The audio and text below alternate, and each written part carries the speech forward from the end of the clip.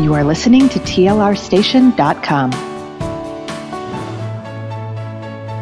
Worldly Connections is all about bringing magic into your life.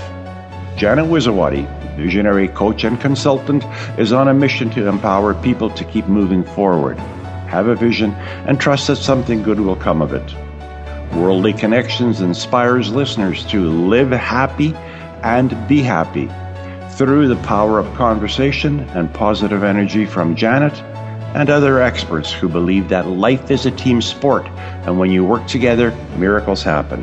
And now, here is your host, Janet Wizawati.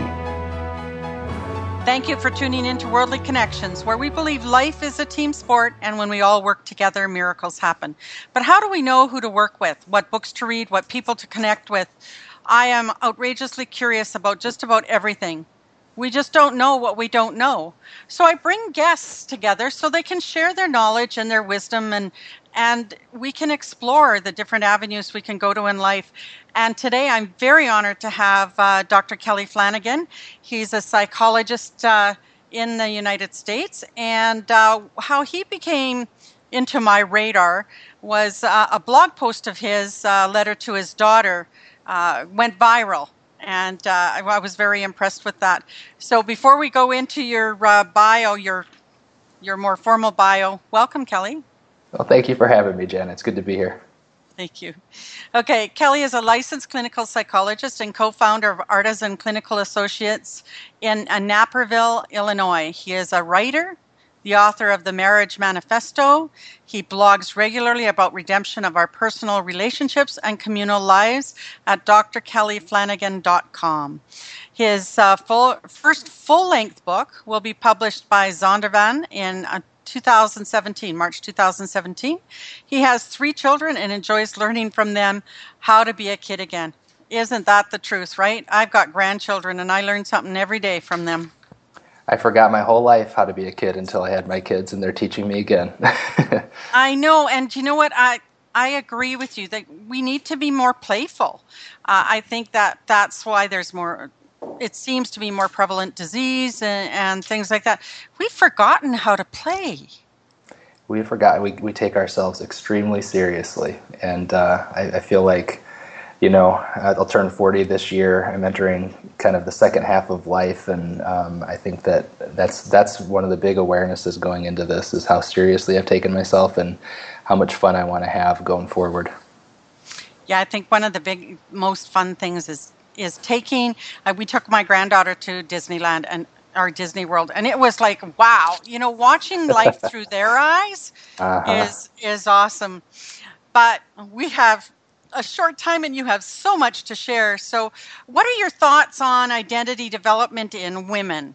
I know you talk about women and children and couples and that, but how can we go into that? How is identity formed? What makes us who we are? And what role does family interaction play in this? And that leads into the kids too.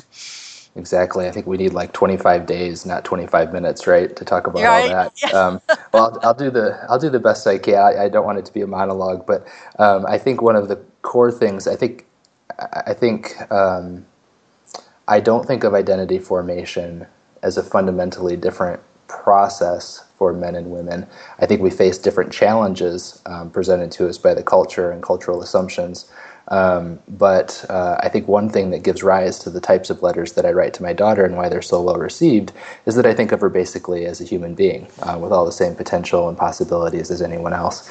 And so I don't think of identity, and this to me it shapes everything that I do with my clients. It shapes everything that I do as a parent and as a person. Is I don't think of identity as something that we have to form necessarily. I think of it as something that has been formed on our behalf, and that it is our job over the course of our lives to recognize it. I think kids, when they're young, have a much easier time of recognizing their identity and understanding who they are actually, and that part of the seriousness that accrues over the course of life is related to forgetting who we are, and that a big part of kind of identity, quote, formation in the second part of life is really actually identity recognition. Who am I? How do I remember that? How do I hold on to that when the world tries to take that away from me? And then how do I manifest that in the things that I do with my day-to-day life? Yeah, we forget if you watch a baby and their laughter and how they really, the laughter just comes from so deep. And when you see an adult laugh, it's just not the same, is it? We have to learn that all over again. It's one of the things I love about my daughter is she literally can turn any fake laugh into a real laugh, and she can make everybody join her. She's just has such joy, and there's so much laughter that just naturally comes from her. And you're right. I think it just comes more naturally to children, and we have to kind of almost relearn it as adults. Mm-hmm. I have a daughter and I have 2 granddaughters, and my husband is awesome with them. He's always been that wonderful person in their life. And so can you share, how can fathers help build more trust, strength, and healthy identity with their daughters? Well, that's a great question. I think part of that has to do with how the role that fathers can play in pushing back against or undermining some of those cultural challenges to daughters having their own identity, just like any other human being. So I know that one thing, for instance, that I think we have to go out of our way as fathers to empower our daughters. I think it comes more naturally to us, and culture encourages us to empower our boys, but not so much our daughters. And so one of the ways that I always talk about empowering our daughters is being able to handle their rejection, for instance, letting them know that it's actually okay to say no to daddy and to reject me. That hurts as a dad. I'll give you an example. This is maybe, my daughter's probably 4 at the time. I walked into the kitchen one morning, and she was I had gotten back from working out, and she was the only one in the kitchen. And I walked over to give her my normal morning hug and do our normal morning routine, and she kind of put out her arm real stiffly and said, no, daddy. And my instinct is just to kind of push past that stiff arm and just kind of go in for my hug, and I'm sure it would have ended up, with laughter. But I caught myself in that moment going, oh, here's a moment, right? And I held out my fist, and I kind of gave her a fist bump, and I said, you're right. You don't ever have to let a boy hug you if you don't want to. That's your choice. And it hurt inside me because I wanted to hug my daughter, but there was a more important lesson for her to learn there about the boundaries she can set and the power she has to kind of determine her own life. Yeah, there's so many lessons that, it's different with me now with raising our daughter, and to having now, we did assist in helping our granddaughters and our grandsons. And you come from a totally different place as a grandparent.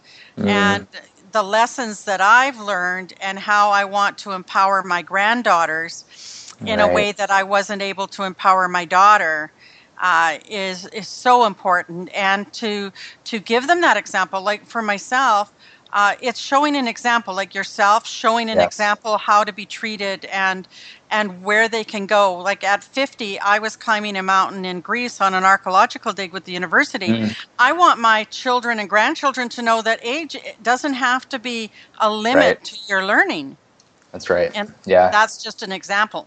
It's a great example, and kind of along those lines, I try to keep in mind, and I don't always do it because I get caught up in my own emotions and stuff, but I try to keep in mind that when I'm treating my wife with respect, treating her as an equal and not trying to dominate that relationship, I'm being a good father and a good parent because I'm showing my daughter and modeling for her what it's like to be in relationships in which power is shared and respect, and both people are respected as equals. So I think that's a key way that we parent our kids, our daughters, is by the ways that we care for our wives as husbands and fathers.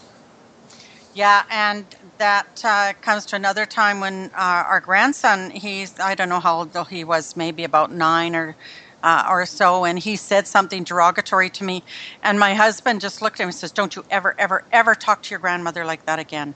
And, our grandchildren are 15, 19, 21, and 22 now, and they're so respectful, but they have learned that. Their grandfather treats me with respect. We treat each other with respect, and we have to show that, and we have to teach people how to treat us, right?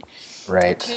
And through example. And my husband and I will be married 43 years in July, and it is built on respect and honoring our strengths, right, and support. Yes.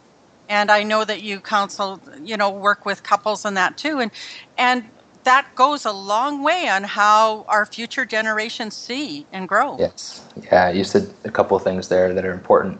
One, you said that we have to teach people how to treat us, and I think that is critical.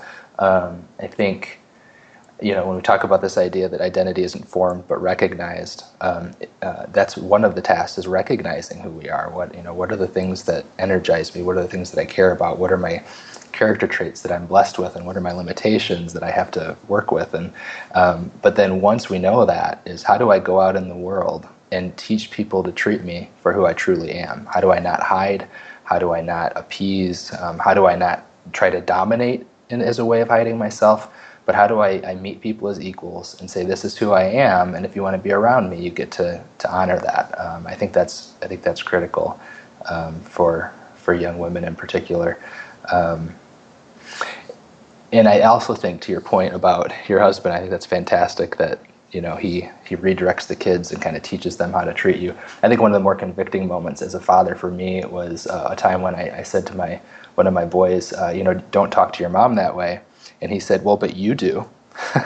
And it kind of gets back to that idea that it's not just about teaching them, it's about showing them. And it's really confusing to a kid if we forbid them from acting one way towards one of their parents, but we act that way. And so modeling it can have probably a more powerful impact than teaching it.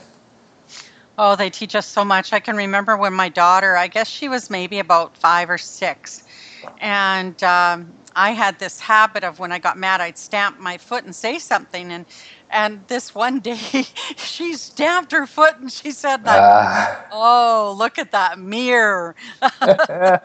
It's so true. My oldest he was probably maybe 6 at the time. And I walked in the door after a day at work, and I said to him, I go, hey, buddy, how was your day? And he looks at me and goes, good, I got a lot done.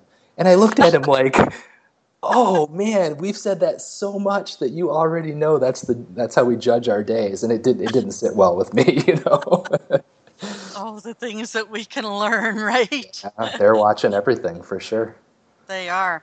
I'm going to take a break now. I think this is a great place to take a break. And when we return, we'll be talking more with Dr. Kelly Flanagan about relationships with our children, with others around us, and looking forward to hearing more. Need to book an appointment with a holistic health provider or find resources and products in Edmonton and surrounding area? Not exactly quite sure who to contact or where to begin your search? Your Holistic Earth is the only online holistic marketplace that connects people like you who need help to the holistic health practitioners who provide a complete range of professional services and products. Look no further. Your Holistic Earth is your online holistic marketplace for a healthier and happier you. For everything holistic, visit yourholisticearth.ca. That's yourholisticearth.ca.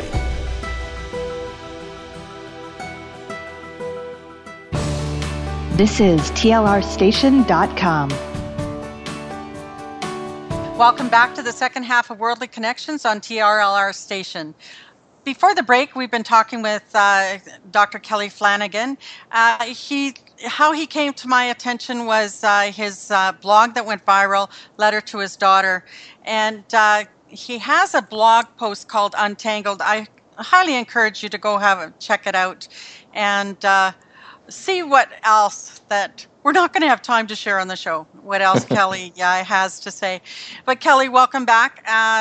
And we were talking about how we teach our children and how they show up as mirrors for us. In my case, when I stamped my foot and said something to my daughter, and then one day she did it back, these occur fairly often.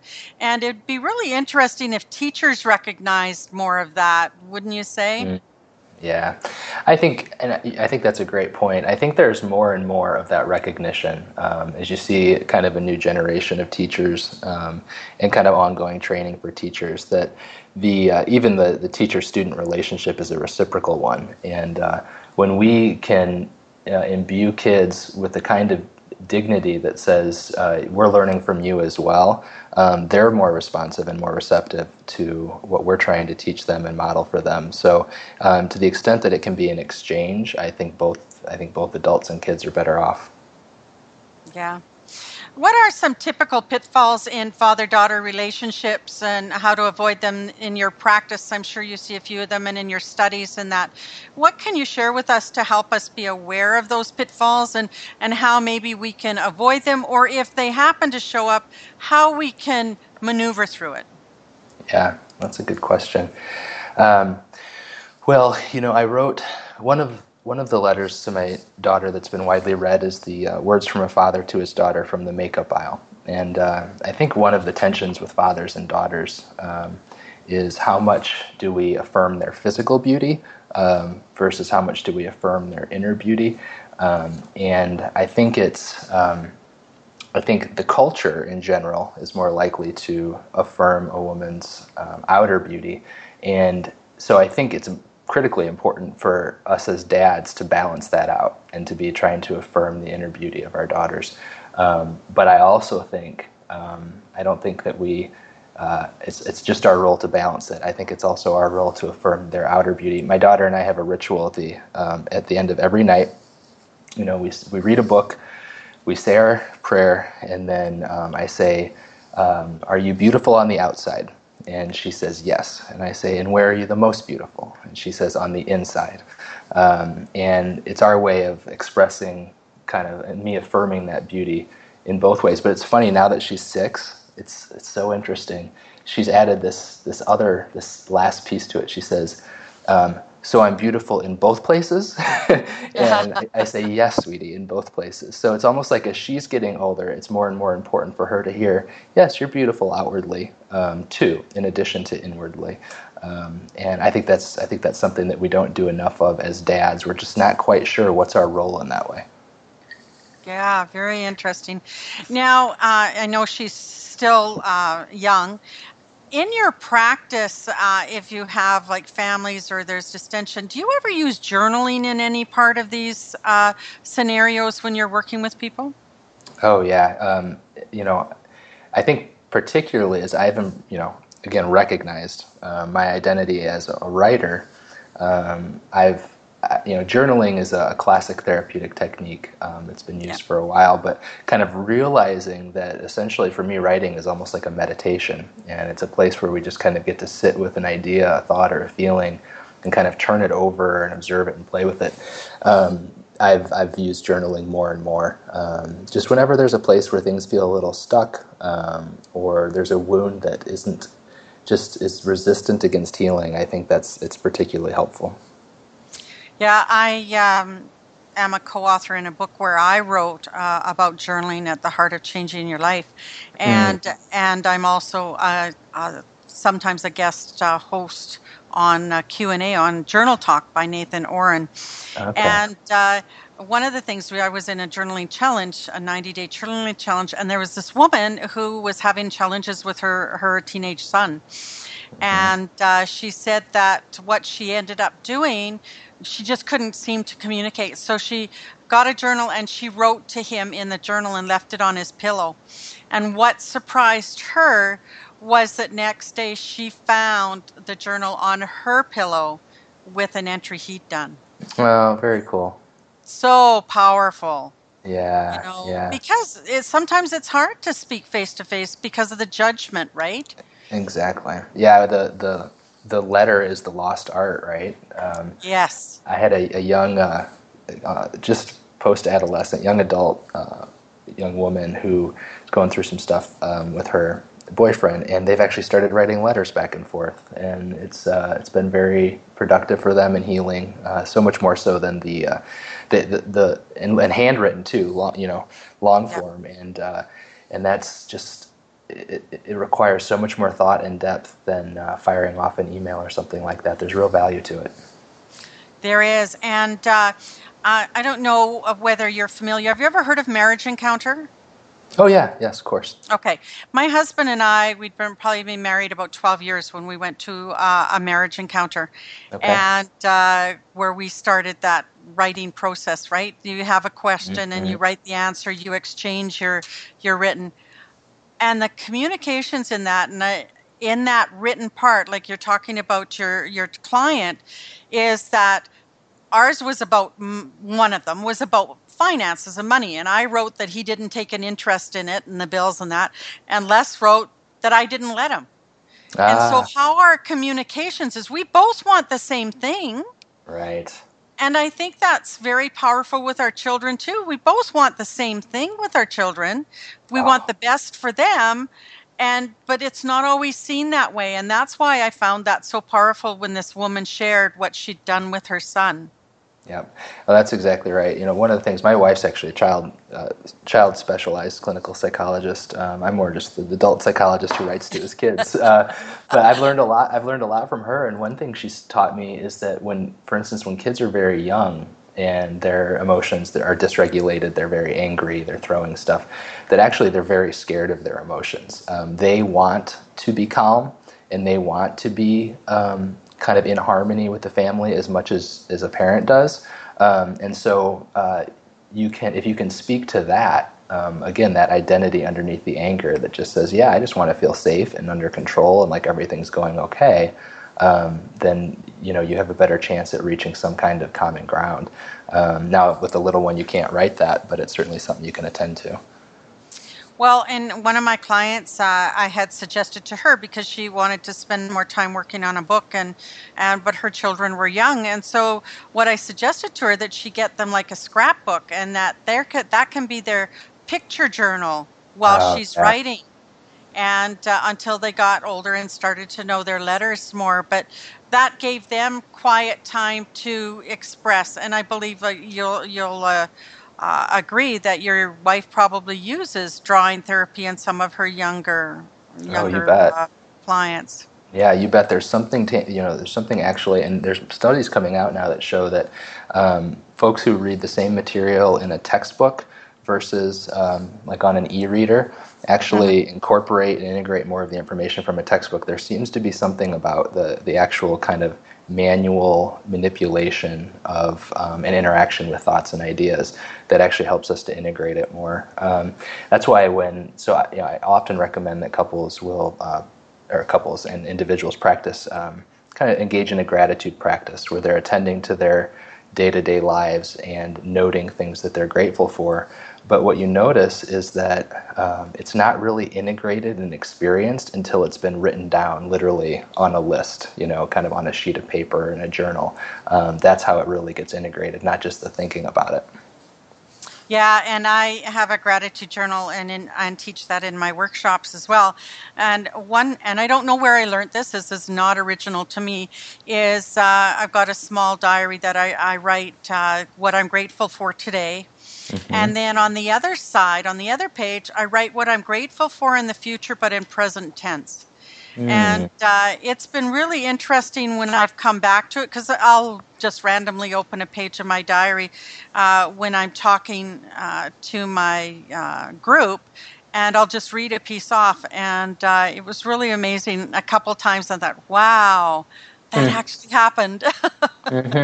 That's brilliant. It's actually literally the opposite of worrying, right? Worrying is expecting something bad to happen in the future, and gratitude is being grateful and assuming that the good thing will happen. And that's beautiful. I love that. Yeah, I've taken it to just recently. I was asked to do a meetup. I do dream boards as well, and so another word for vision boards. And I only had like 2 hours. So what I did was I took a smaller sheet, and everybody had one. They took it to the wrong side, drew a line down the middle, wrote what they want to do but aren't doing, and how does that feel?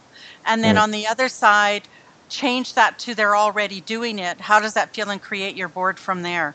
And so these are things I'm learning. I'm 63, soon to be 63.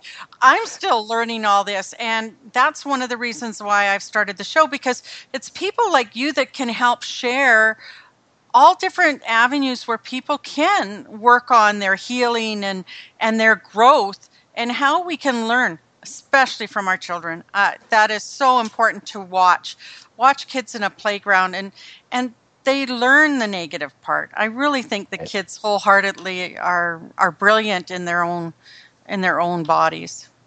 Yeah, I agree with you. I'm now that I've got a kid who's just gone into middle school, our oldest, and kind of watching him. Middle school can be pretty brutal, and watching him try to figure out, how am I going to protect my identity? How am I going to protect myself? And we can learn positive ways of doing so. We can learn not so positive ways of doing so. So it's a unique time to navigate. But I think that's a big part to kind of bring us full circle, is as adults, is unlearning all of the ways that we've come to protect who we really are, letting those things go.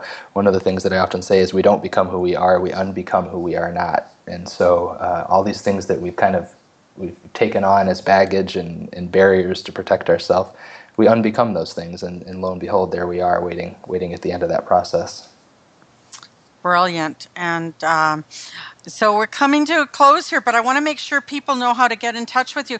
Now, do you do anything through Skype or online learning or counseling, or is it all in person?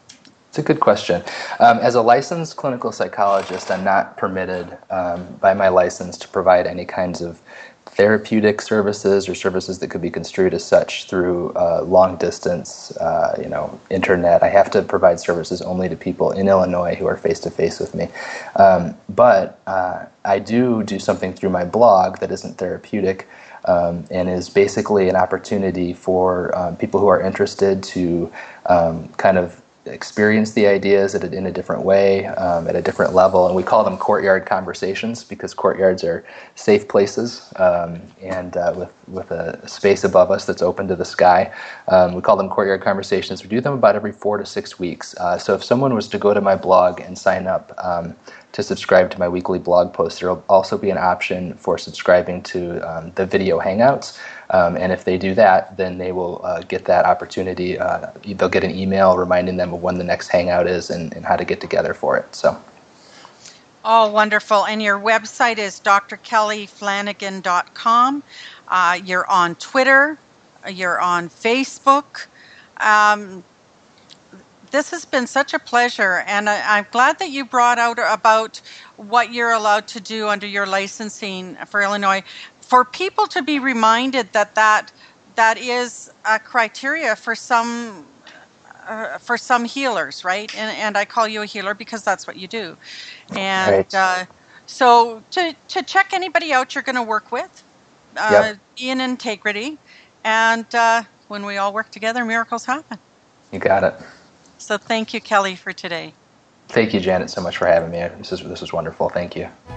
Are you interested in appearing on Worldly Connections? Ready to work together and make miracles happen? Then Janet wants to hear from you. Contact her at janet@familyconnect.com. That's Janet at FamilyConnect, spelled CONNEKT.com.